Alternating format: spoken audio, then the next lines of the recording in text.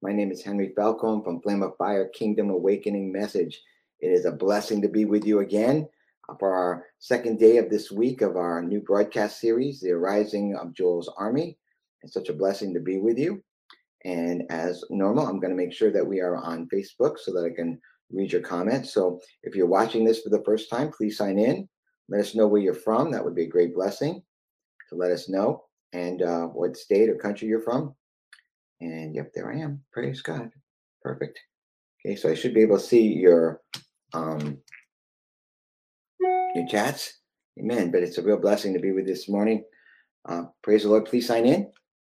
And I'm looking forward to what the Lord has with us this morning. Praise God. Oops, I'm going to fix that just a tad. There we go. Okay. Praise the Lord. Father, we thank you. We bless you. We praise you today. You're an awesome God. We love you. And we so appreciate you. We thank you for this time to be with you, together with the saints that are hungering and thirsty for you. Lord, we just appreciate you. We love you. We thank you for your grace, for your mercy, for all that you are. Have your way with us today, Lord. We welcome you. We hear the knock at the door. Our heart, we say, come in, Jesus. Come and sup with us this morning. Sup with us, Lord. We feed you our worship, our love, our adoration. You are worthy of all praise, all glory, and honor. And I thank you that you come and you feed us, Lord, with your presence, your manifested presence, with your person. You feed us with the secrets and the mysteries of your kingdom. So, Lord, we come with an expectant heart to meet with you today, to see you, hear you, know you. Lord, as I've always prayed, Lord, as I was taught, Lord, I see you, but I want to see you better. I hear you, but we want to hear you better. We know you, but we want to hear you, know you better. So open up our ears to hear like we've never heard before, our eyes to see like we've never seen before, and our hearts to understand like we've never understood your secrets and the mysteries of your kingdom and of your majesty and of your person. We shall love you, Lord. We adore you. We praise you this morning, Lord. There's nobody like you.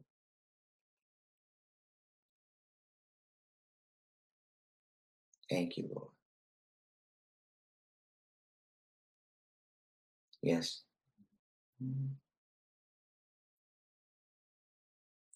That you do. Thank you, Lord. There's no one like you. There's no one like you, Lord. There's no one like you. No. We worship you, Adonai. We praise you. We bless you. We give you glory, God. There's no one like you, Lord. We praise you today. We bless you, Lord. We thank you for your goodness. We thank you for your mercy. We thank you that you are the great I am. So, Lord, we praise you. We bless you. We thank you. And we come before you, Lord, expecting you, Lord. We thank you for that today, Lord. Thank you, Lord. Bless your holy name. Now to God be all the glory. Amen. I just got back from a dentist appointment, so I'm a little bit late, a couple of minutes late, and I didn't set up my microphone. But can everybody hear me okay? I'm just using the computer microphone. I can set up the other microphone if you can't hear me. So just kind of give me a thumbs up and let me know you can hear me all right. Amen. Good morning, Joy. God bless you. Donna, God bless you. Can everybody hear me okay? Or do I need to put the mic in? Oh, good. Okay, so I don't need to do it today, so that's good. So I'll do it tomorrow. Hallelujah. This morning, good morning, Danetta. God bless you. Song of Solomon, chapter 2, verses 10 through 13 says, my beloved spoke to me. Rise up, my love, my fair one, and come away. For lo, the winter is past, the rain is over and gone. The flowers appear on the earth. The time of the turtle, the time of the singing of the birds is come, and the voice of the turtle dove is heard in our land. The fig tree puts forth her green figs, and the vines with the tender grapes give a good smell. Arise, my fair one, and arise, my love, my fair one, and come away. I think it's really interesting that, good morning, Link, God bless you. Thank you, Lord. That the newest video that we put out is called Arise and Shine, and it's that very cry. The Lord appeals to us to rise up, and Donna sings really prophetically a powerful releasing from the Lord about the calling to come up, and that's going to be the second video for the second music video for our divine convergence. Oftentimes, God gives us these music, these new songs to prepare us for the convergences and to prepare us for life and to prepare us, for them. And there's two new ones. If you go to our Psalmist Henry Falcone YouTube channel, you'll find them on there. I don't know if the second one's up there yet. It may be. I think it is, but I'm not sure yet. I think that I'll probably post it later on Facebook. But if you go to the YouTube channel, it's on there. And there's a cry of the Lord that's coming forth. That war trumpet I was talking about yesterday, with the Lord, we have to hear him as the voice of a war trumpet. And in Revelation chapter 4:1, the call is to come up here. Now remember, John is the first overcomer, type of overcomer before the Lord, and he's lifted up into the second heavens to meet the Lord. And I shared that with you yesterday. And Jesus reveals to him the preparation of what the church needs to be ready for the events that are going to come in the end times. Revelation chapter 1-5 is what I call the glory roadmap. It speaks of what the Lord is, a present word, a prophetic vision for our day. And that's what you need to see, that we have a prophetic vision for our day, that we're in a time of divine intervention, beloved. And that prophetic vision is so important for us to capture right now. The prophetic vision of the unfolding of the kingdom of God, the manifestation of the sons of God, is so critical for us understanding and being able to be part of, that the Lord caused everything to stop in 2020. Everything, the whole world. I talked about it yesterday.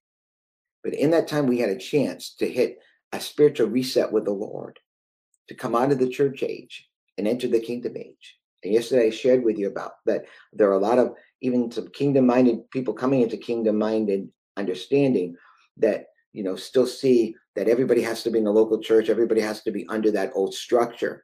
And everybody who isn't is either rebellious, or something wrong with them, including fivefold ministers who are not toeing the line, so to speak.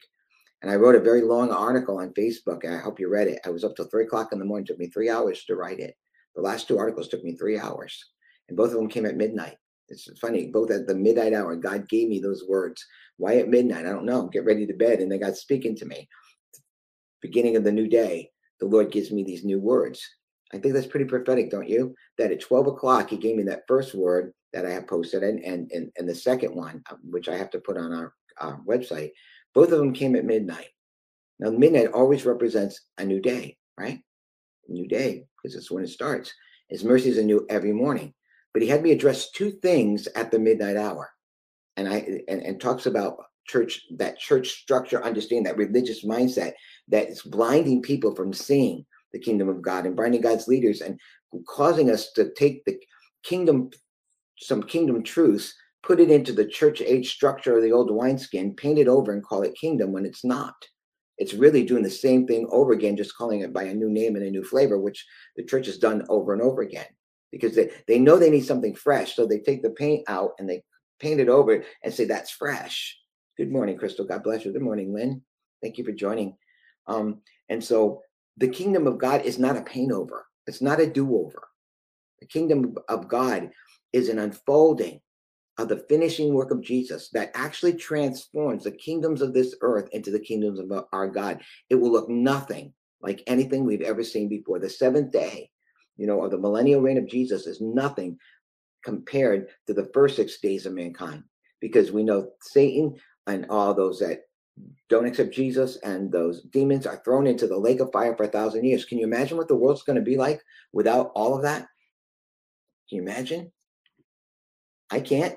It's hard to imagine ruling and reigning with Jesus. It's hard to imagine a bride coming down all the door in his way, and as a New Jerusalem city, where God's government will be established throughout all the world, where there'll be peace, love, joy, the fullness of the Spirit of God. There won't be any of the sin and darkness and sickness and diseases that we experience now. It'd be totally different. We've never been there before. We don't even know what it looks like. We don't know what it's like to walk in the garden as Adam did, but we're going to, because mankind is going to come under the rulership. There's going to be a one world government on this earth, but it's not going to be Satan's. It's going to be the Lord's. It's going to be, because the kingdoms of this world shall become the kingdoms of our God in Christ under his headship. And then he's going to have his overcomers to rule with him. They're going to sit on his throne with him in rulership. Revelation chapter 5 says they're going to rule and reign with a rod of iron, which is the word of the Lord out of their mouth over the nations, to make sure that they're in order, the way that God caused it to be. That's coming. So from where we are now to that reality, there is a transition period, we call the end times. And the end times takes us out of where we were to where we need to be. And that's presently the position of where we are. The book of Revelation opens up with the unfolding of the finishing work of Jesus to prepare us as sons of God, full-grown sons of God, so that we can walk and rule and reign and take dominion over the earth with the Lord and subdue it. That's what Revelation chapter 1 through 5 is all about. And it's the preparation of the people. That's why I said that the church age message is salvation. The kingdom message is preparation. Preparation to what? To rule and to reign. It's a completely different place, something that we're not used to. I mean, something that we don't understand. But there are secrets throughout the Bible of how the Lord prepares us and positions us and enables us. And what I shared with you in Song of Solomon chapter 2, 10, 13, there is so much allegorical truth hidden in those scriptures that speaks of a present work of the Lord that's hidden manna that helps us be able to cooperate with the Lord and what the Lord is doing for this day and for this hour. This passage of scripture expresses in beautiful spiritual imagery a prophetic vision of an outpouring of God's pure holy love by the Holy Spirit during these latter days. It speaks of it. There's much hidden in there. And again, they have to be sought out, And again, I credit my spiritual fathers, Wade Taylor and Ryan McGatlin and others that have taught these truths, expounded these truths. But even as I digested them from God, the Spirit of God from them, God has revealed it to me personally, which is what should happen even as I'm sharing. It should reveal it to you personally so that it becomes your personal word, your life's experience, that the truths that the Lord has hidden in his word, the revelation of those truths give us right understanding. And when we have right understanding, we can walk in the right timing. And when we walk in the right timing, we can walk in the right delivery system, which means it manifests on the earth. So those things are critical. Song of Solomon chapter 2, verse 10 through 13 speaks of a special time of divine intervention. That divine intervention is to take us from where we were as Christians and believers to become overcomers, rulers and reigners, kings and priests unto the Lord. Revelation 1 through chapter 5 is that glory roadmap of what the Lord has chosen, the way that he's chosen to do his third day work or his finishing work. Now, remember, a day is like 1,000 years, and 1,000 years is like a day. So I shared this yesterday, but I'm going to share it again today because I want to start where I left off yesterday. And I pray that as I share these, this word would become a burning word. It would burn within your spirit. It would ignite that divine seed of his kingdom in your life and cause it to grow and expand as the Lord pours miracle grow upon it. But it's important to understand the day, the time, and the reason that season that we're in. One of the first broadcasts when I started way back in 2020, the Lord said the tribe of Issachar. And I taught on the tribe of Issachar and what they had, what quality they had to understand the times, the seasons of the Lord, who God is raising up and who God is taking down. And they also had the wisdom to know who would be around the leaders and who didn't. They had a special gift of discernment. And that gift of discernment, that tribe of Issachar anointing, is needed for us to rightly understand the time that we're living in. If we don't see the time we're living in correctly and understand what the Lord's doing, we will miss this end time visitation of the Lord. And you can miss it. Many missed the Lord's first coming, didn't they? He was there. They didn't even recognize who he was. And they're going to miss the second coming too. if they do not really have an ear to hear what the Spirit of the Lord is saying. He that has an ear, let them hear. So the tribe of Issachar knew the times and the seasons of the Lord. They were able to discern the changing, the shifting of days. I've prayed for that. I've asked God to work that within my life so that I would understand the timings, that I would understand the seasons, so that I wouldn't miss his moving. And so the Lord has moved into the third day. He's moved into this, it's the seventh day of mankind, but it's the third day of the church. You know, for the first 2,000 years, we've known Jesus as the Savior, as the Alpha God, the healer, the deliverer, the restorer, and we should know him as that. But in the end times, and the third day, when he enters into that third day, he has to complete his work, which means he has to finish us so that we can be positioned with him to be able to transform the kingdoms of this earth into the kingdoms of our God. So to be able to transition us to be able to do that, we have to come out of the church age function, church age understanding, and as it's shown us in the book of Revelation chapter 3, that the end time church is the church at Laodicea. And what does it say about it? You say you're rich in need of nothing, but your real state is poor, pitiable, blind, and naked. You're still in the state of infancy. You didn't grow. Even though you say you're rich in need of nothing, you're really lukewarm, because you're mixed with the spirit and the flesh. There's a mixture of flesh and spirit, which produces lukewarmness that can't enter into that glory realm. So it has to be spewed out of the mouth of the Lord. And there's a call to repent. All through Revelation chapter 2 and 3 is he that has an ear, let him repent, let him change, let him overcome. So the three key words in Revelation chapter 2 and 3 are repent, change, and overcome. Those are the three words: repent, change, and overcome. That's what you'll find in Revelation chapter 2 and 3.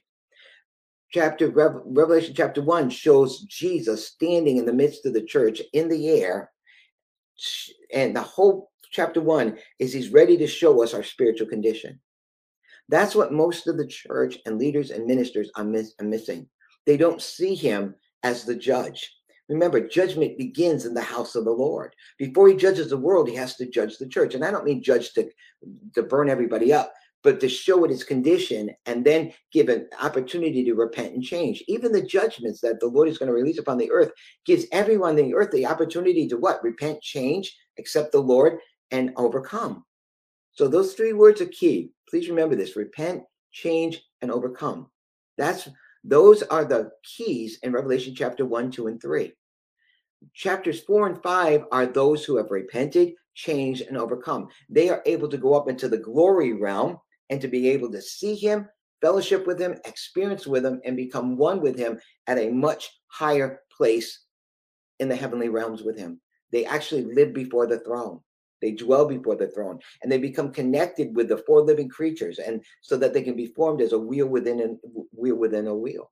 So look at it this way, that in this end time work, the Lord lifts us up in the spirit into the second heavens. Okay, why do we come up to the second heavens? To meet the Lord, because that's what we lost in the garden. You see, how do I know that? The Bible describes Jesus as the second Adam. Where the first Adam failed, the second Adam didn't. Jesus had to be made exactly like Adam, with the ability to be able to choose his own will and do whatever he wanted. He had that. He was made just like us in every way. He left all that glory that he had, it says in Philippians, and he became a man, and he humbled himself further to become a slave to the Father and a servant to us. And everything Jesus did on this earth, he did as the Son of Man. He was the Son of God, but he was also the Son of Man. And as the Son of Man, he had to live that perfected life of complete obedience to the Father, which he did. That's why people died. People that Jesus loved died. He didn't heal everybody. He didn't raise everybody from the dead. He only did exactly what the Father told him to do. And in that obedience, Jesus, as the second Adam, had authority, power, and dominion over the earth and over the air. Yes, didn't he? Because when he walked on that water, he didn't walk on that water as the Son of God. He walked on that water as the Son of Man and the Son of God. But it wasn't his godness that caused him to walk on the water. He walked on the water at the Father's command as a man. And because the Father said to do that, he was able to walk on the water. He was able to speak to storms. Just as Moses was able to speak and release plagues upon the earth by hearing the fathers and doing exactly what the Father did, Moses was given authority to frogs and locusts and changing the Red Sea to blood. God did all the work through Moses, and God did all the work through Jesus. That's the whole point. And so that means that God wants to do all of those works through you. God is not going to violate his law. He has to work through men. That's how he made it. He gave mankind to take dominion over the earth and subdue it. He could do it, but he would violate his own law because he made us to do it. That's why we have to come into the reality that we are sons of God, that we are daughters of God, and that we are maturing right now. And God is bringing us to the place where we can walk again with him, married to him, one with him in that dominion authority, doing only and exactly what the Father tells him and us to do together. That's the testimony of Jesus. That's where we're one with him. And so right now in the church, if you take a look at where the church is right now, and if you're a pastor, you take a look at the condition of your church, how many people are living fully for the Lord? How many are living in mixture of pleasing the Lord and pleasing themselves? If you would be honest and you looked at the condition of the people that God has entrusted to you, you would see that the Laodicean church, the Ephesian church, the church of Sardis, all of those, Thyatira, all of those things are in the corporate body of Christ right now. All of those sins that are keeping us from our destiny, that are keeping us from fulfilling our purposes. So for us to be able to come into our purposes, we have to rise up. My beloved said to me, rise up, my fair one, and come away with me. What does that mean? We got to come out of our present understanding and reality of how we're living as Christians, our present walk with the Lord of knowing him as our Savior, thank God, as our restorer and our healer. But we must know much more than just what he does for us. We must know who he is. And he has to reveal who he is through us. Our life must become the reflection of his life on the earth, just as he was a reflection of the Father's life. Everything he did, the Father was doing through him. He was the vessel that the Father chose for the Father to be seen through him. That everything that Jesus did, Jesus said, this is the Father. I'm only doing what the Father shows me to do. I'm only speaking what the Father tells me to say. So he always brought everything back to his Father. That's why they wanted to stone him and put him to death, because he was claiming God was his Father. And the true testimony of a Christian is that we are claiming God as our Father. We are sons and daughters of God. But right now, because of all the, of what happened, where we lost really the power of the Holy Spirit when Christianity became a religion under Constantine, from the Dark Ages all the way up to 1900, we had lost, for the most part, the power and glory of God. We became just like every other religion of the world. But in 1900, God began an outpouring of the Spirit at Azusa Street that began to be changed, and God began to restore us back to where we belong. And so it's been 100 years, 120 years, exactly 122 years since that outpouring of Azusa Street that began to restore the church back to its place. It restored the fivefold ministry. It restored the gifts of the Spirit. It restored all of those things. But yet that, up until the year 2000, did not finish us. There has to be a deeper work.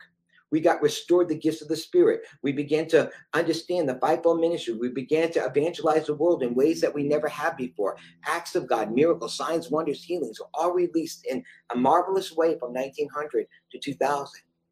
And yet in all of that, we're not done. So there has to be a change of day. There has to come a point where Jesus fulfills his word. And that's where we are.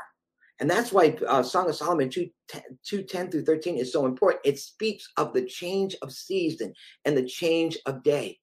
And we've got to get this within our spirit, because when we get it within our spirit, then we can begin to cooperate with the Lord. We understand what the Lord is doing. And so now that we understand what he's doing, we stop fighting and kicking against him, trying to do our own things. Now, this is critical. And when does the Lord decide to do this? On the third day. So John is in the Spirit on the Lord's day. The Lord's day is the seventh day. So it says that in Revelation chapter 1 for a reason. Those are not just little tidbits of information. He goes, I was in the Spirit on the Lord's day. Why not? That's the Sabbath day. Why not on the day before or the day after?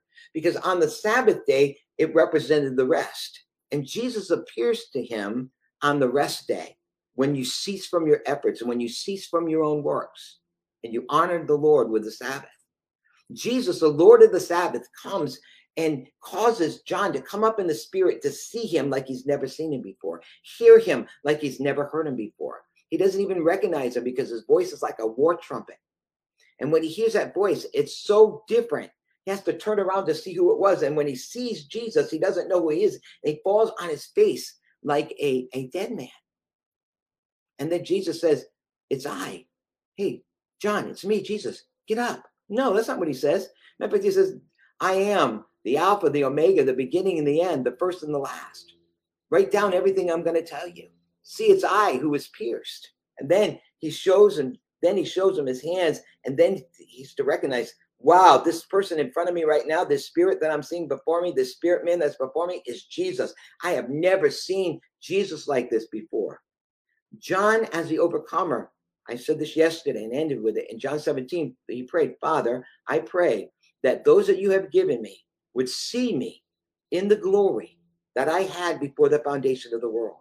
And John, when he looks to see Jesus, he sees Jesus in his glory that he had before the foundation of the earth.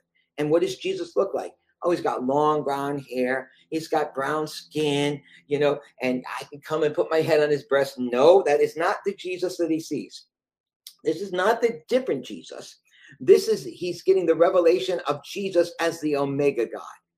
As Jesus walked the earth as the Son of Man, Son of God, he saw them as the Alpha. But now he's going to get the revelation of the Omega God, and that changes everything. The revelation of Jesus as the Omega God, the finishing God, or the Lion of Judah, to see him as the roaring Lion of Judah, to see this one riding on that white horse, leading the host of heaven and on the host of earth, is the revelation of Jesus Christ, which is the 66th book of the Bible that we need for this day and for this hour. And for us to be able to see him and receive him, we are receiving a divine visitation for those that are hearing the Lord, those that are hearing him knocking at the door.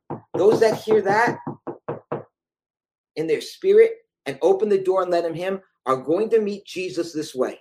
They're going to see him as the Lion and the Lamb seated on the throne. They're going to see him in his majesty, in his glory, and they're going to be caught up into that glory realm like Zechariah is in Zechariah chapter 3, where he's standing before the throne of God, and the Lord has to finish him there. And the Lord finishes Joshua by a command. Take off those filthy garments and clothe them with rich apparel, which means there has to be a change. Clothing represents position. He can't stand in that glory place. Joshua the high priest cannot stand in that glory place with the clothes of mixture. Those are dirty rags. In the Old Testament, if Joshua stood with dirty rags in the literal temple of the Lord, he would have died, because it represents sweat. It represents human efforts, and they would have had to pull him out by a rope. But he's caught up in a vision. He's caught up in the spirit, and he's standing before the throne of God, so that the Father can finish him. He says to his servant, remove those filthy rags and clothe them with royal robes of rich apparel and put a clean turban on his head. Both of those are significant that speak to what God is doing right now. Right now, we as are being made into a royal priesthood, like Joshua the high priest. We're sharing in Jesus's high priestly ministry. And for us to stand in that glory, we have to change our clothing. The clothing of the church age, the functions, the structure of the church age are a wineskin. And we can't stand in that wineskin in the glory realm because it's mixed with flesh and spirit. So we have to be changed our clothing. Clothing represents a change of positioning. And so when we're positioned before the Lord as Joshua high the priest, we have to have royal robes. Isn't that beautiful? So we're clothed with Jesus's royalty. That's right. That's why we're a royal priesthood and a holy nation. So we get new robes, new clothing, new armor, new weapons, a new position, because we're seeing differently. We're hearing differently. We're right before the throne room of God like Joshua is. And for Joshua to stay there, to hear God, to walk, it says in Zechariah 3, to walk here amongst these, your clothes have to be changed. You have to have a new turban, which is a completely new mindset. And that's the difference. He enters before the Lord with a church age Levitical priesthood mindset.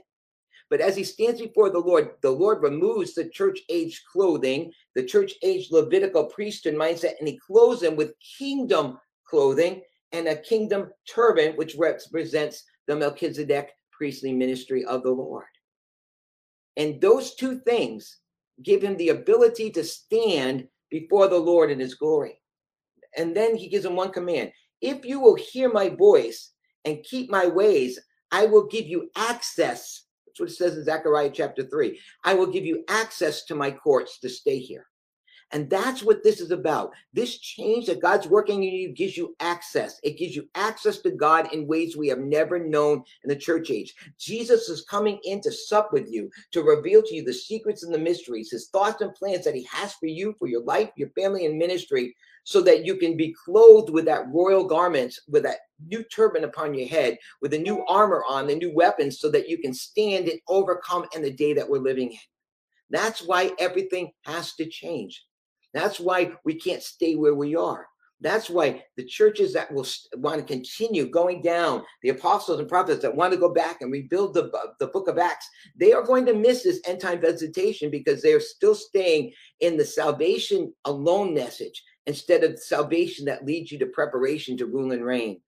The cross is preached much in the church age, and rightfully so, because that's the way in, through the cross.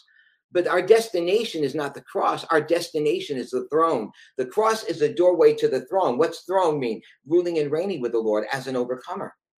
And I hope that's what you want. You want to become that full-grown son of God and overcomer.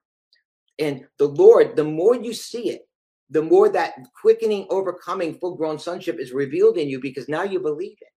Now you receive it. Now you begin to see yourself the way the Lord sees you, because you're repenting and you're changing, and all these things that are telling you can't be who God wants you to be, all these things that are trying to keep you from your destiny, melt away because you're being filled with glory. And now you can see.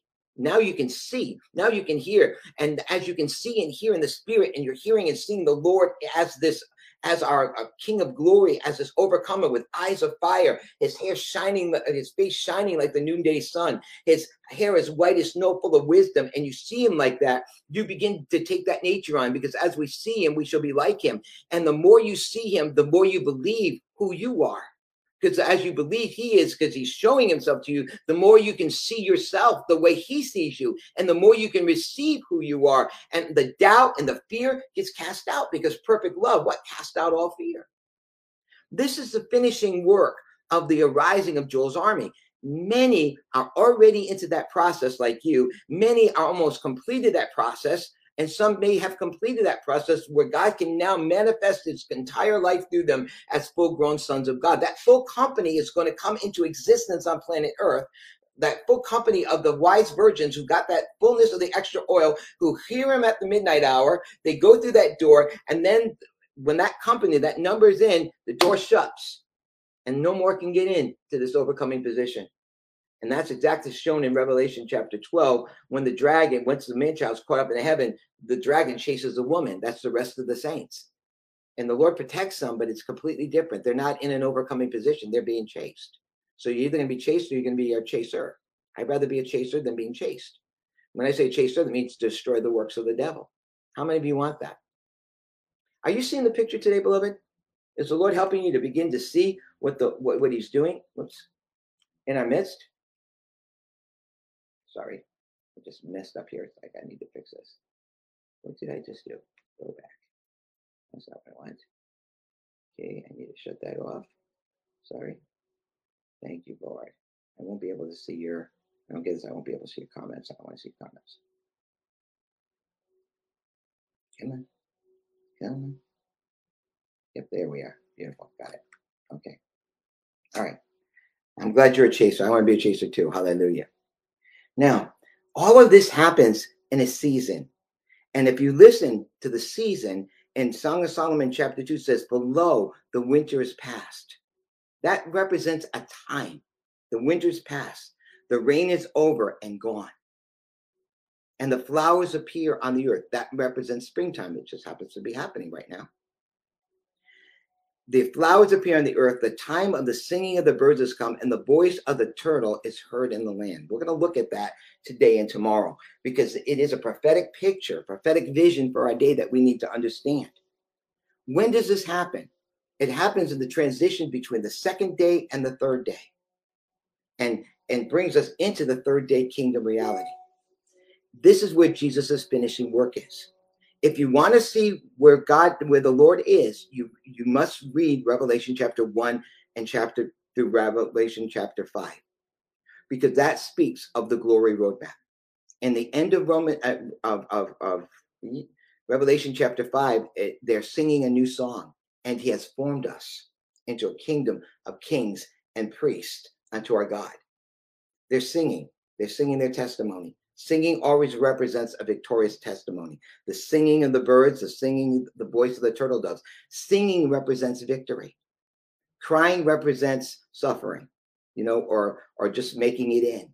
That's why they're crying salvation. They get in just by escaping the fire. They're crying. 2 testimonies in heaven, crying and singing.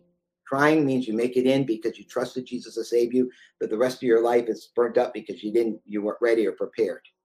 The singing testimony is of the overcomers. So notice in the book of Revelation, it says, sing unto the Lord a new song.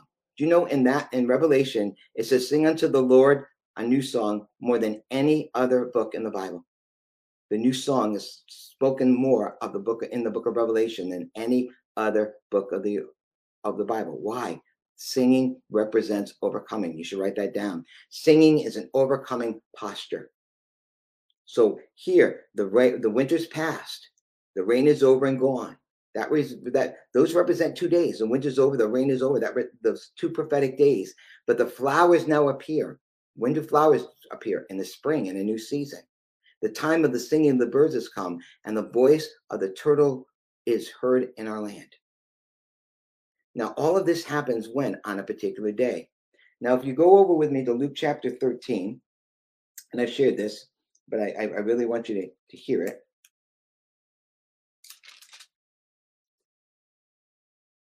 And verse 31, at that very hour, the Pharisees came up and said to him, go away from here, for Herod is determined to kill you.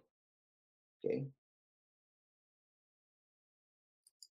And it says, and he said to them, and I've taught this before, but he answers them in the most strangest way.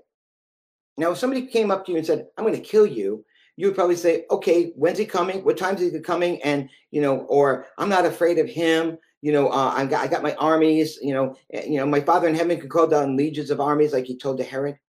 But he answers in a bizarre way to the natural mind. He says this, go tell that fox.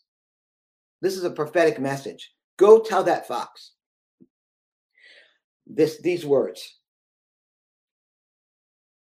I drive out demons and perform healings today and tomorrow. What's he talking about?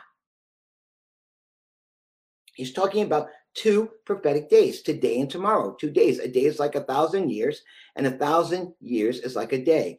He's speaking of the church age work of what he has done. And he says here, I drive out demons and I perform healings today and tomorrow. When we get saved, we get healed. When we get saved, we get restored. He heals us physically, spiritually, emotionally, and he drives out the demonic forces that have tried to destroy our lives. And that's the work of the church for the first 2 days. And Jesus does that work perfectly. We just do it in mixture. We try to do it and we let God do it. But I want you to notice, why say this? Why is this such an important prophetic answer? And why don't you hear this? And why don't you hear this on Sunday or on Wednesday or on the programs? They'll talk about the end times, but they don't talk about this because they see the end times as a completely separate event, and they actually have much wrong understanding of the unfolding of these last days. As a matter of fact, if you go out by a lot of what the theologian says, you're really going to miss the Lord. They didn't get it right the first time. They thought they knew when the Messiah was coming. They didn't get it right the first time. And many of the religious theologians that are not keeping their face close to God they have given us wrong information for these last days. But he says this, and on the 3rd day, I will complete my course. In another translation, I will finish my work on the 3rd day. The 3rd day happens to be the 7th day from mankind, 4,000 years from Adam to Christ, 2,000 years from Christ to up to the year 2000, that's 6 days. And in 2000, we entered into the 7th day, or the 3rd day of the church. On the 3rd day, I'm going to finish my course. All of that is unfolded in the book of Revelation. The 3rd day message, the 3rd day understanding, the 3rd day content is contained in one last book. And it's the last book for a reason, because he's the first and the last, the beginning and the end. So to understand the last days, to understand the finishing work of the Lord and the last days work of the Lord, wouldn't it be wise that the Lord would reveal himself to us as the finisher, the author, the finisher, the first and the last? Wouldn't it be wise for the Lord to reveal himself to us, that he that started this good work in you, who will be faithful to complete it to the end? But what you see is how the Lord is going to finish us is by a revelation of Jesus Christ as the finisher, as we see him in the glory that he had before the foundation of the earth.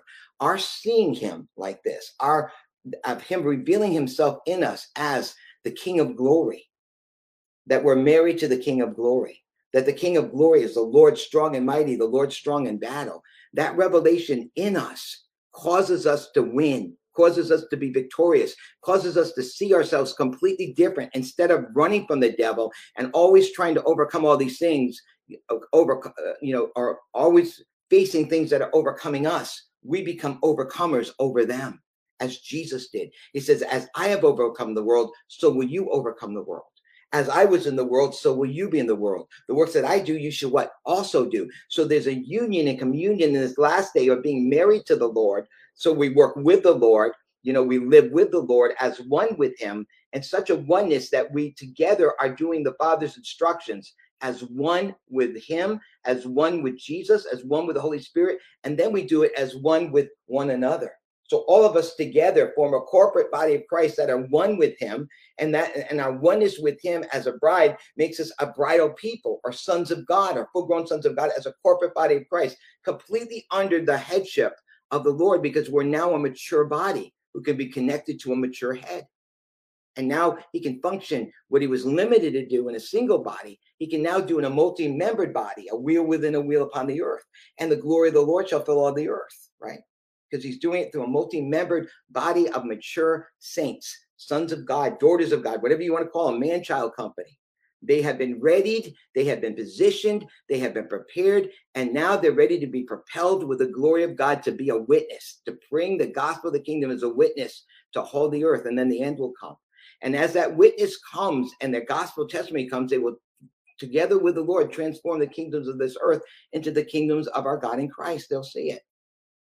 They'll be participants of it. Praise the Lord. So it is said, he goes on in 33 and he repeats it. And when the Lord repeats a truth like, verily, verily, I say unto you, he does it for emphasis. So he's going to say it a second time to them. Thank you, Lord. It says, nevertheless, I must continue. Look at this. On my way. I need to continue. So on the third day, the seventh day, the Lord didn't stop working. God ceased from his works. But what happens on the third day and the seventh day is that unfolding work of what Jesus completed has to be revealed. It has to be revealed in us. He's not coming for a church full of spots, blemishes, and wrinkles. He's coming for a glory-filled church without spot, without blemish, and without wrinkle. And so he has to finish us and complete us.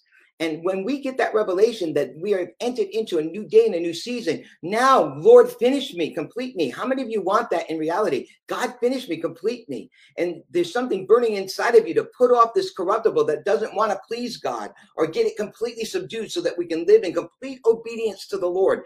We will. It's happening right now. He will have full-grown sons and daughters of God that will obey the Lord just as Jesus did. Jesus is the firstborn of what? Many brethren. Many, not just one. As Jesus overcame, we're going to overcome. Thank you, Lord. And so when you see that, you begin to burn for it. You begin to desire it, right? That means you begin to seek the Lord in a new way. Why? To see him, because when I see him, I'm going to be like him. I'm not seeking him for gifts. I'm not seeking him for miracles. I'm not seeking him for signs and wonders. I'm not seeking him for evangelism. I'm seeking his face. Because when I behold him, I'm changed. When I behold him, he can speak to me. He can burn his words in me. He can share his thoughts with me. He can share his desires, and we can be one together. And whatever the Father's will is, we will do together. I don't have to worry about ministry. I don't have to make a ministry. I don't have to build a ministry. I become a ministry because I'm one with him. My life is a ministry because now I'm being led by the Spirit of God. I'm a son of God. I'm being directed by God. I'm not doing my own will. I'm not doing my own thing. I'm one with the Lord, is married with him, and we together are now coming out of that wilderness. I'm leaning upon my beloved, and now we are ready to be a ministry instead of do a ministry or have a ministry. I don't have a ministry. I tell that to people all the time. You have a powerful ministry. I said, no, I don't. I don't have any ministry. I pray I am one. I don't have one, because if I have one, I can pick it up, put it down, I can build it, I can form it, I can shape it. But if I become the ministry of the Spirit of God, and that ministry of the Spirit of God becomes my life, I have no power over it to change it. I only have one thing: to obey the will of God. And if that has worked in me and worked in you, then God can take these living stones and connect them together, because now we're not seeking any other agenda. We're not seeking any other plan, but to be pleasing to the Father and do only and exactly what the Father wants. Now we get yoked up together. And this is a divine alignment. That's why God's bringing us all together from all different parts of the world and nations together to form this wheel within a wheel, because that heart is in you, that heart is in me. And so now we come together to seek the face of God like in a divine convergence. And now we're positioned to hear God corporately. We're positioned to hear his end time plans and purposes for our lives, our families, and then for our communities, and how he wants to impact the world through us. We begin to receive the instructions. We begin to receive the secrets and the mysteries of the kingdom of God, because we're up here with him in this glory realm. Revelation chapter 4 and 5 is all about living in the glory realm. Revelation 1, 2, and 3 is to prepare you to live in the glory realm, because it's in the glory realm of living up there, like when that man child is caught up to God, caught up into the spirit, caught up into heaven, then he's caught up to the throne, caught up to God, he's caught up to the air in the second heaven. And when that happens, a war breaks out in heaven, and Michael and the archangels are released to throw Satan out of that place that he stole from us in the heavenly realms right above us. When that man-child company is fully birthed, they're birthed into the spirit to see Jesus up here, like I'm describing to you in Revelation chapter 1. And in that, then they get to go up higher. Revelation chapter 4, notice John goes up higher. He hears the war trumpet calling him again, right? And I heard, and I looked up and I saw a door standing open in heaven. So he looks up and he sees a higher place. There's a door standing open in heaven. What's that doorway? To the very throne of God. And that voice, Jesus' voice that called him, in Revelation chapter 1, that spoke to him, speaks again, says, come up here.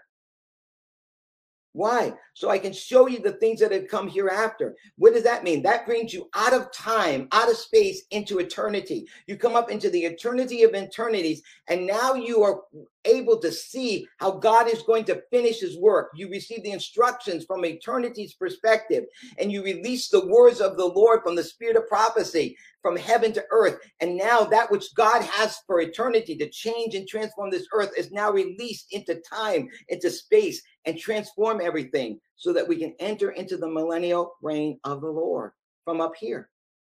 Come up here so I can show you the things that are here to come. Now, why do we need to see that? Because the Bible says, do not let this day come upon you what? Unawares. Don't let it overtake you like a thief in the night. So there are going to be people who are going to see and hear and prepared, and those who are not. Where's that in the Bible? Well, there was 10 virgins, 5 wise, 5 foolish. Many are called, few are chosen. And that day, there's going to be 2 in the field. The Lord's going to take one, and one's going to be left behind. We use that as a rapture, but think about from this perspective. There are one that's going to go up and become an overcomer, and one that's going to stay and be part of that woman that's being chased by the dragon. These are spiritual positions. And those positions are not something that you and I can pick or choose or make happen. The only way that we become an overcomer is by absolute surrender and dependence upon God. The emptying of our life as we've known it to be, to completely be married with the Lord and walk in that oneness. That's the only way that we can be lifted up into that higher place of the Lord, because that's the only condition of the heart that the Lord can use as we go up. Is this helpful to you? Thank you, Lord. Thank you, Lord. So he says in verse 33, nevertheless, again, he says a second time, I must continue on my way today and tomorrow and the day after that. Do you see the 3 days? I have to continue today and tomorrow and the day after that. Beloved, we're in the day after that. If you're watching this broadcast and this is the word that God is doing in you, do you realize we're not living in the today and tomorrow, the two prophetic days of the church age? We're living in the day after that. Why? Because he's calling those things which are not as though they are. The kingdom day age is the day after that. The day after what? The day after the church age. This is not a foreign concept. It's right here. I'm reading you the word of God. This is not Henry Falcon's opinion. This is it. And so our choice, beloved, are we going to stay in the today and tomorrow? He says, Jesus says, today and tomorrow I perform miracles and healing, salvation and, baptism, the Holy Spirit, gifts and that. Or do we want to live in the day after that? Notice the 3 days. They represent the God who was, the God who is, and the God who is to come. Isn't that what the millennial reign is? The God who is to come to reign within his people. A New Jerusalem city where the Lord is the light and his government is established upon the earth. And he brings peace and harmony and the fullness of God's kingdom for a full 1,000-year reign, so that every person that's living can see the reign of Jesus. And the only thing I can assume, I'm not saying this is thus saith the Lord. Why does the Lord let Satan out for a little while? I don't know why, but perhaps for this reason. You have heard the history of the first 6,000 years when the God of this world ruled over the earth. You have seen now my rule over the earth choose. If there are people that haven't made that choice, maybe they're still there to make that choice. I'm not saying thus saith the Lord, but we know he's let out for a little bit of time. But then after that, his total annihilation is completely done with. And then there's a new heaven and a new earth. There's not going to be a new physical earth. It's just going to be made new. Old things have passed away. It's been new. It's just like we no longer go into the church age wineskin structure. No more. We're in a kingdom age, completely different. We're still on the same planet. We're just living differently. I know that's a lot to think about. But if you notice where the church is today and where the church age message is, it's still preaching the same message. People need to be saved. And that's exactly right. And they need to be. But even when we enter the kingdom of God, that doesn't mean that we're not going to preach people need to be saved. Matter of fact, the witness of the brightness of God's glory is going to cause people to want to repent, and you're going to tell them what they need. What do we need to be saved? And you're going to tell them, because they're going to see the brightness of the glory of God upon you. They're going to see God working through you, Jesus in you, through you, doing those signs, wonders, and miracles, subduing the earth, and then they will be wanting to be saved. And so we will be able to preach the alpha part of salvation and demonstrate the finishing part of salvation. Amen. For I must continue my way today and tomorrow and the day after that, for it will never do a prophet to be destroyed from Jerusalem. So you see, there is a different day. For lo, the winter is past, the rain is over and gone. That represents the first 2 prophetic days, Song of Solomon, chapter 2, verse 10 through 13. The new kingdom age is described like this. The flowers appear in the earth. And notice it says the time of singing of the birds is come. Singing represents overcoming victory. That's why it's singing. That's why they sing unto the Lord a new song. And he has called us out of every tribe and every nation, Revelation 5, 6 through 10. And he's purchased us with his own blood. And he has formed us into a kingdom of kings and priests unto our God. Do you know when they sing that? After heaven stops us and they look around, who is worthy to take that seal? And they don't see anybody. John doesn't see anything and he weeps. And then an elder steps up and says, why are you weeping? Look, behold, the Lion of the tribe of Judah, the root of David, he is able to take the scroll and break the seals. And immediately a song breaks out.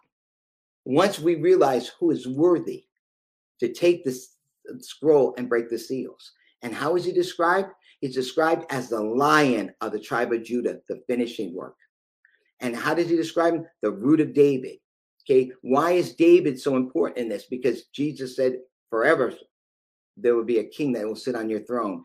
David was the one that instituted the pure and holy worship to God the way God wanted it. He was a man after God's own heart.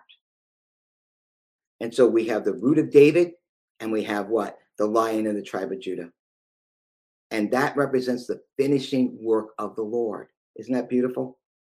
And so that finishing work that we're entering in is a season. And that season, what happens? The flowers appear. That means that I'm going to talk about it, but it represents a time of fruitfulness. It says the birds, the singing of the birds has come, and the voice of the turtle doves are heard in our land. Thank you, Lord.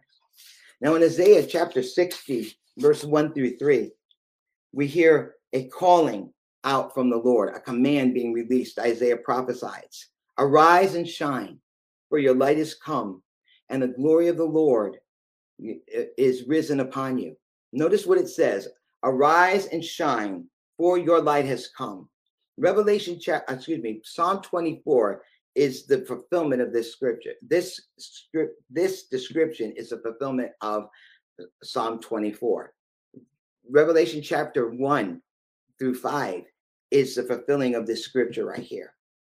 And it says, arise and shine, for your light. When John looks up into the face of Jesus, what does he see? Darkness? What does he describe? His face is shining like the noonday sun. His eyes are like fire. Out of his mouth comes a two-edged sword. His hair is as white as snow. He's holding the 7 stars in his right hand. His white raiments are glistening white. He has a gold sash around his waist, and his feet are burning like an oven. Does that sound like dark to you? No, it's light. Look at what it says. Arise, it's a command, and shine, for your light has come. When does this become a reality? On the 3rd day, I'm going to finish my work. Today and tomorrow, I'm going to do healings and miracles, but on the 3rd day, I'm going to complete you. And in that completing work, you're going to rise out of where you have been in the church age. You're going to rise because you got the gold tried by fire. You got the eye salve for your eyes. You got the white raiment that's found in Revelation chapter 3. And now you are positioned to he that overcomes. I'm going to give him the right to sit down on my throne, even as I sat down and overcame and sit down on my Father's throne. Do you see it? Isn't this awesome, beloved? It's important that we see the scriptures of what the Lord is saying, because I can say, listen, come to divine convergence. Well, where's divine convergence in the Bible? What's that all about? And what's all of this thing about the 3rd day? You've got to see it in the word. It's hidden. This is hidden manna. It's not my word. It's just the revelation. It's the hidden manna, the secrets and the mysteries. Remember I said the other day, we have a choice of being a you or them. I taught about Matthew 13. They asked him, why do you teach them in parables? And he doesn't even answer the question. He says, to you, I have given the right to know the secrets and the mysteries to them, of the kingdom, but to them I speak in parables. And why? Because they have eyes to see and they can't hear, ears to hear and they can't hear, and hearts that are grown fat and can't understand. Their condition is just like the church at Laodicea. They can't see and hear. But to you, it's been given the right to receive the secrets and the mysteries, the hidden manna. One of the overcoming qualities in Revelation chapter 3 is that to he that overcomes, I give him the right to eat the hidden manna.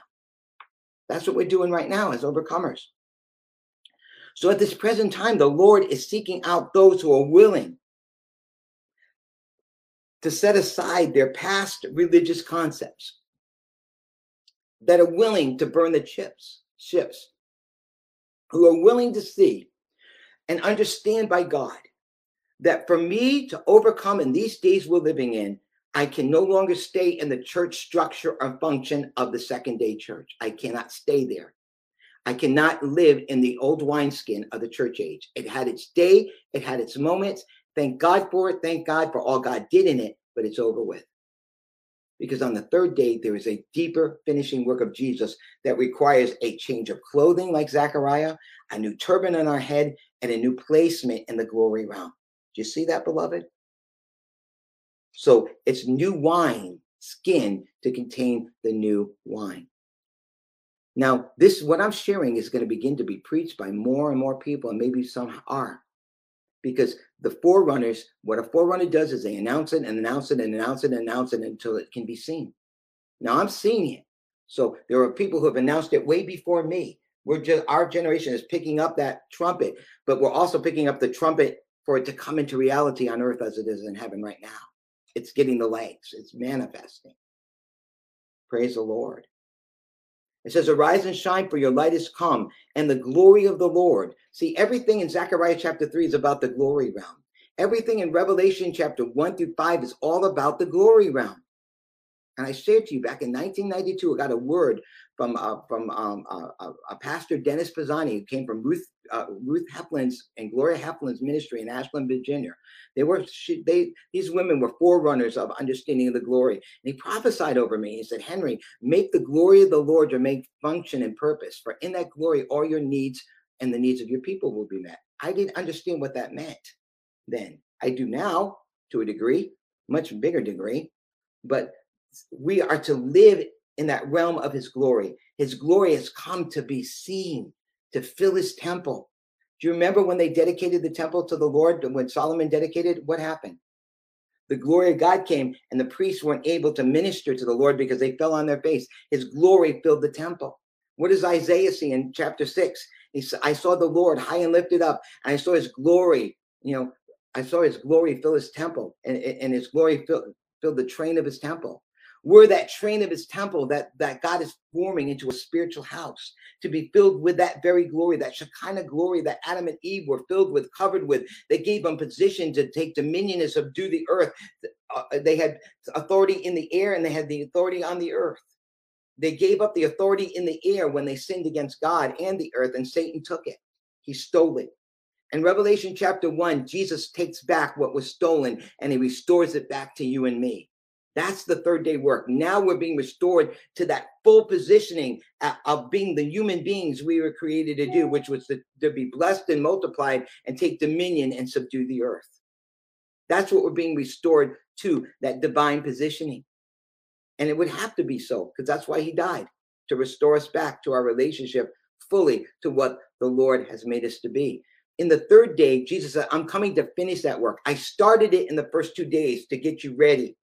But the first 2 days, I could do healings and cures and deliverance. But on the third day, I'm going to do a new and deeper work. I'm going to complete you. And I saved you by a miracle intervention. Every one of us was saved by a miracle intervention. I'm going to complete you by a miracle intervention. I started this work as a miracle, divine, supernatural work in you to start it. And now I'm coming back.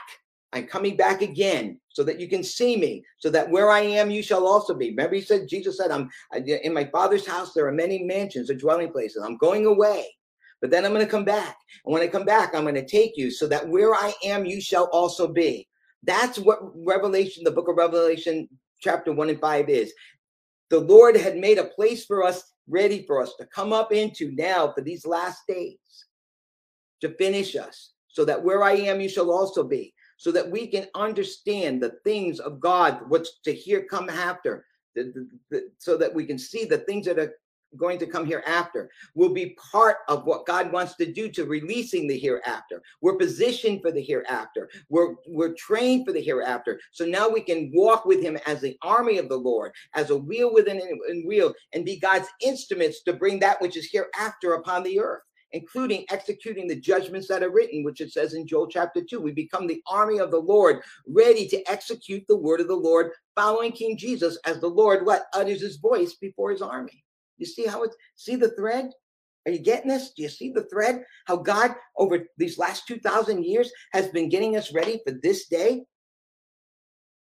Many have looked for this day. They've waited to see this day. Many died not seeing this day, but we are living in the day where it's now going to be seen. Arise and shine, for your light has come, and the glory of the Lord shall be seen, risen, shall be seen, risen upon you. Second Thessalonians 1:10, in that day, Jesus will come, and that's exactly where he is now, to be seen, glorified in his saints, to be seen, glorified. Here it is. Arise and shine, for your light is come, and the glory of the Lord shall be seen, risen upon you. For behold, the darkness shall cover the earth, the gross darkness of people, but the Lord, look at this, but the Lord shall rise upon you. That's the third day finishing work of glory. That's why we can't stay in the church age of just the presence of God. We need to come from the presence of God into the glory of God. We got to get out of the outer courts, out of the holy place. That's the first 2 days of the church age. We entered into the courts, the outer courts to be saved. We went into the holy place to minister the gifts of the Spirit, light the candles, minister the presence of the Lord. And that's when most people are satisfied. In both of those places, you can keep your life to a degree and still serve the Lord. But once you go behind the veil, you can't bring your life and what you want and your ways behind that veil, because the only thing behind that veil is the glory of God and his ways, his thoughts, and his plans. So these two other partitions have to dissolve and get out of the way. As long as the holy place, Hebrews chapter 9 says, it stays a recognized institution, it blocks the true way into the Holy of Holies or the finishing work of the Lord. That's another story. I taught that already in the previous one. But if I would expound Hebrews chapter 9, it would blow your mind. Why this church age and church age structure has to dissolve. But yet I shared it, and I've shared it with even pastors, but they can't hear it. Why can't they hear it? Why can't they see it? Why is it so foreign? Because our heart is attached to what we do. Our heart is attached. We say we love God, and we do.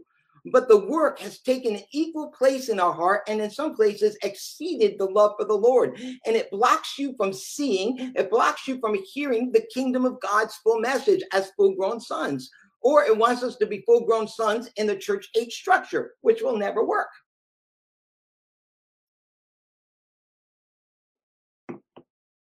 To see what I'm showing you, and God's showing us and revealing to you, changes everything about your life, about your family, about your job, and about your ministry. And I don't know how many ministers are ready to embrace this change, who are willing to burn the ships and let go of the church as they've known it to be, and allow God to build it, to take it into the kingdom age, because it will look totally different than what we do. Maybe they're afraid the money will dry up and they can't pay for their buildings. I don't know. Maybe they're afraid people will leave because it's not what we normally do. Maybe they're afraid that people won't go on with the Lord unless we teach them. Unless we are your spiritual father, you will never grow in the Lord. I don't know what it is. That doesn't diminish spiritual fathers. I have them. But they weren't God in my life. They were fathers who helped me find God. But they never took the place of God in my life. And neither should a spiritual father take the place of God in your life. I'm just saying. I'm just saying. When does it happen? Behold, the darkness shall cover the earth, and gross darkness the people. But the Lord shall arise upon you. The Lord shall rise upon you, and his glory shall be seen upon you. And the Gentiles shall come to your light, and king to the brightness of your rising. I want you to look at three things here. It says, his glory shall be seen upon you. The Gentiles shall come to your light, and kings to the brightness of your rising. When I've shared with you from Song of Solomon, that work I just described is right here. The flowers appear on the earth. The time of the singing of the birds has come.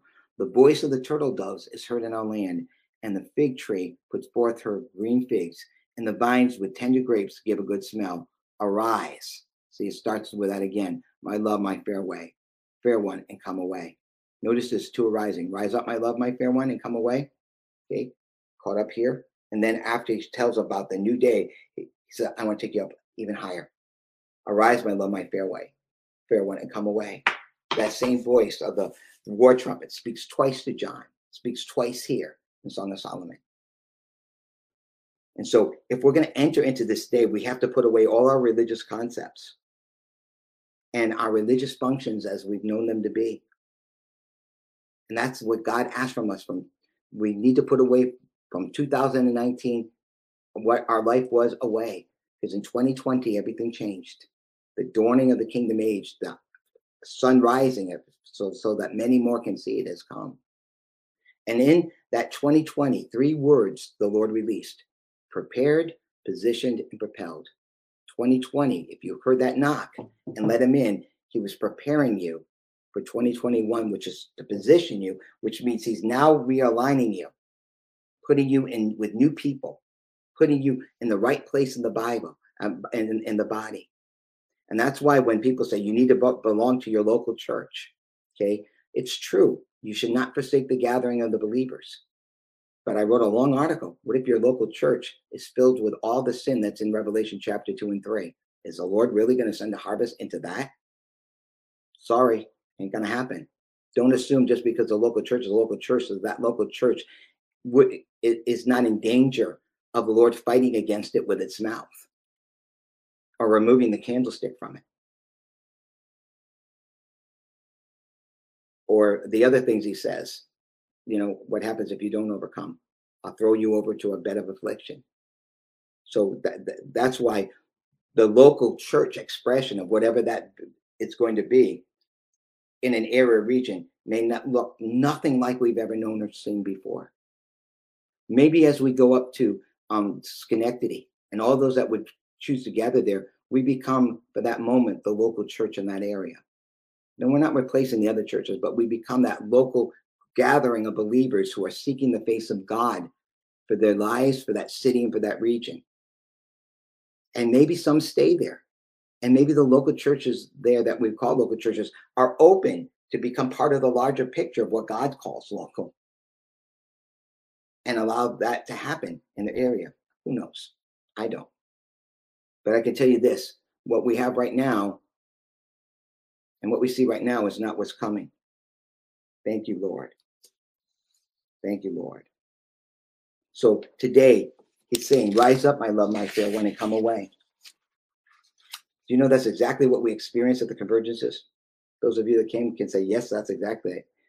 And each one of us, when we take our alone time, have to respond to that individual call of ministering to the Lord's heart, our pure, holy love, and we wait for the Lord's response back to us. And every time he speaks, he calls us higher and higher. That's what we experience at the convergence, individually. And then collectively, he takes up higher and higher till he can show us more, reveal more to us, change us more, transform us more. Because these convergences are a place of meeting. They're a tent of meeting with the Lord. And so I shared a lot with you today about the third day, about the functioning, about prophetically all this is, and I hope it's helping you. But if you want to experience it, okay, collectively, then I encourage you, come to New York, May 2nd, May 2nd through the 7th to Schenectady. And join other believers from around the country just to come and seek the face of God, to experience this third day truth revealed in us and living reality, and watch the change it brings to your life as he removes those filthy garments of the church age and the world's mixture of flesh and spirit. And he clothes you with a new rich robe of apparel, weapons, armor, a new turban upon your head. How it's revolutionary and transform your life. Now, if you come tonight at 7 p.m.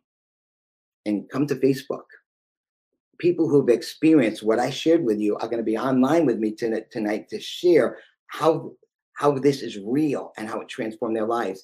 And we're going to be talking about what the Lord desires to do in Schenectady. So that's tonight. Maybe Lynn or somebody could write that down. Tonight, 7 p.m. on Facebook and YouTube. Okay.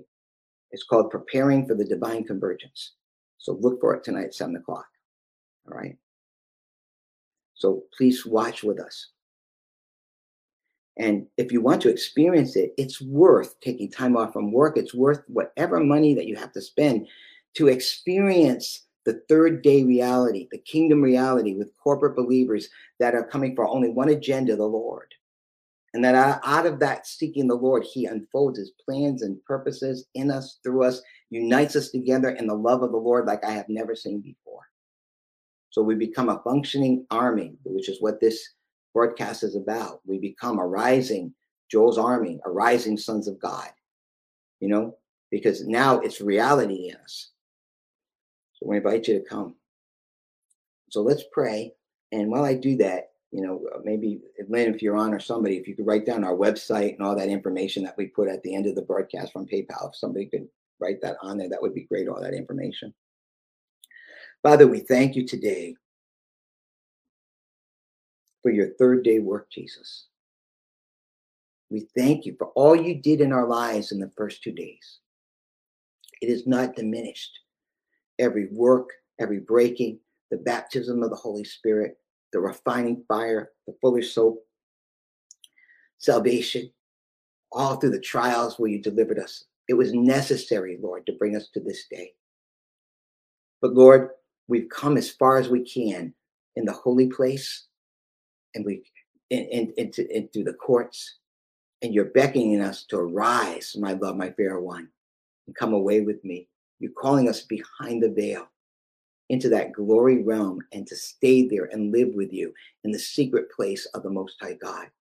I pray, Father, such a quickening, such a strengthening, such an enabling to everyone that's watching this broadcast, that this word, this message would burn within us, transform us, and open our eyes to see the kingdom of God. Open our ears to hear the kingdom of God, to open up our hearts to understand the kingdom of God. And you said the kingdom of God is within us. Christ in you, the hope of glory. May the risen Christ be seen in us. May you manifest your light in us and through us. And Lord, as you manifest that, you would destroy every work of the devil that's still remaining in us. And you refine us like gold and silver, that we may, as priests, bring to you offerings of righteousness or give you what you want. We thank you for your work right now. We thank you for your third day finishing work. We open up our hearts and we say yes to it, Lord. And we will repent and we will change and we will overcome by your grace. And we'll be enthusiastic about repenting, God. We want you to show us everything that we need to forsake, renounce, break fellowship with, and confess to you, Lord. And as we bring what you show us into the light of your burning feet, we trust your refining fire to come and purify us and remove the dross from our hearts, so that we can come up your mountain with clean hands and a pure heart. So we thank you, Lord. I pray such a release, such a strengthening. I pray such an impartation. Just receive that from the Lord, beloved. Just receive the strengthening. I believe He's presence right now in your room. He's imparting to you, strengthening you. I just see the Spirit of God lifting you, lifting your spirit, watering these seeds, fertilizing these seeds of the kingdom in you that He's deposited. And I see it germinating. And I see exactly the flowers are beginning to bloom. The song of the singing of the birds will be manifested in your life. And you'll become a prophetic trumpet as the voice of the turtle dove is spoken through you. Lord, I thank you for doing that in my brothers and sisters and in their families. And let it spread, Father, so that your glory shall fill all the earth. Now to you, who can do exceedingly above all that we ask or think, to you be the glory. In Jesus' name, amen. Amen and amen. Thank you, Lord. Hallelujah. Well, I pray this was a blessing to you. Reverend Lynn put up all the information, I think, on there, and I hope she put the divine convergence on there too. Okay, I hope she did. The link of that is if you go to our website at www.flameoffire2007.org/events-2, you can go right to the page. The hotel is filling up, and room at the Doubletree conference is filling up quickly. So if you would like to come to this convergence, please go online and register. It's by invitation only. Pray about it. You may want to be there. I'm telling you, it will be one of the greatest blessings of your life, not because of it, because of like we do with a conference and all the hype. No, we're going to meet the Lord in a very special time, a set apart time for the Lord, and we'll be changed from glory to glory. So I hope you can come. If we can serve you in any way, pray for you, please feel free. My email's up on the chat line. Send me your emails, and Reverend Lynn, Donna, and I, our prayer team, will pray for you, stand with you, and if we can serve you in any way. And today, for those of you that may be watching this for the first time, people ask me, Brother Henry, how can we bless you financially? Well, we have a PayPal account. And if God touches your heart, and that's between you and the Lord, these broadcasts are free. Everything on our website's free. It doesn't mean that doesn't devalue it. It just means we're trusting God to touch you or touch whoever. If He wants you to bless us financially, you'll hear it. If He wants you to pray for us, you'll hear it. We want you to encourage us. You'll hear it just as we would hear it for you.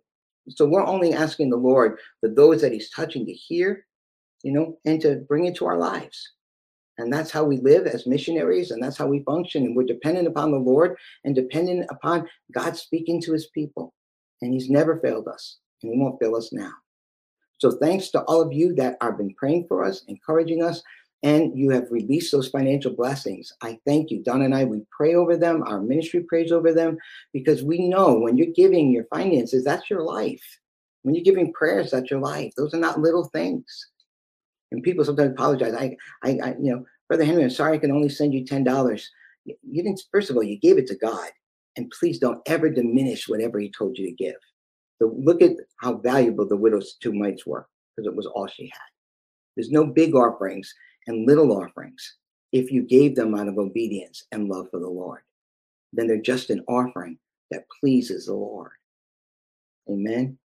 And so we're praying, and God, God knows what Don and I need to live for our family, and then to do these convergences. It costs money. But as God touches people's lives and he knits us together, he shows us these things, just like he'll show me maybe how to help you. We just have to be the place of listening and with a willing heart to obey him. He said, Henry, giving is for living and living is for giving. One of the things I noticed that as we get more and more kingdom reality, giving becomes even a deeper joy, because you're surrendering what you have, what God has given you, back to the Lord. You're letting him do what he wants with what he gave you. And there's such a joy in that, such a freedom, so that knowing that if I do all of these things as God asked me, he promises, and all these things shall be added onto me. So thanks to all of you who have blessed us, encouraged us, and those financial blessings. And we prayed over you. And if God touches you today to do that, if you desire to become part of Team Converge, okay, that is not a ministry. It's just a gathering of believers working together to do what I'm sharing with you. Go to our website, look on the Team Converge page. If you're a fivefold minister, go to that page and then go over to the Team Converge Fivefold Connection, because he's bringing connections together. This is all about God bringing us together to function together. And in Team Converge, we have 2 groups of people: a deployment team that goes to the places, and an operations team of people who want to pray, be part of our prayer team that prays for these convergences, that prays for all of us. And they supply things to help get us. Like sometimes they take care of the meeting room expense, or we get new flags and banners for each convergence. They help take care of that cost. So there are ways that you can be part of that team. This is not part of a ministry like you would think of, okay, I have to join. We become a living, breathing body of believers. And the Lord just said, call it Team Converge, because it's a team, and you're converging with me and one another. Check out our website. All of that's on there. Amen. And you come and go and do as God leads you. And that means if you're in a local church, you don't have to leave your church. If you're in another ministry, keep doing those things. We're just connecting, working together, helping each other, laboring together. And you'll see all of that on the website. All right. Well, that's it for today. I look forward to tomorrow, our last day, when we're going to get a little bit deeper into the Song of Solomon, chapter 2. I hope this was a strength and blessing to you. So thank you so much for joining us. We'll see you tomorrow, same time, same station. Love all of you. Bye-bye.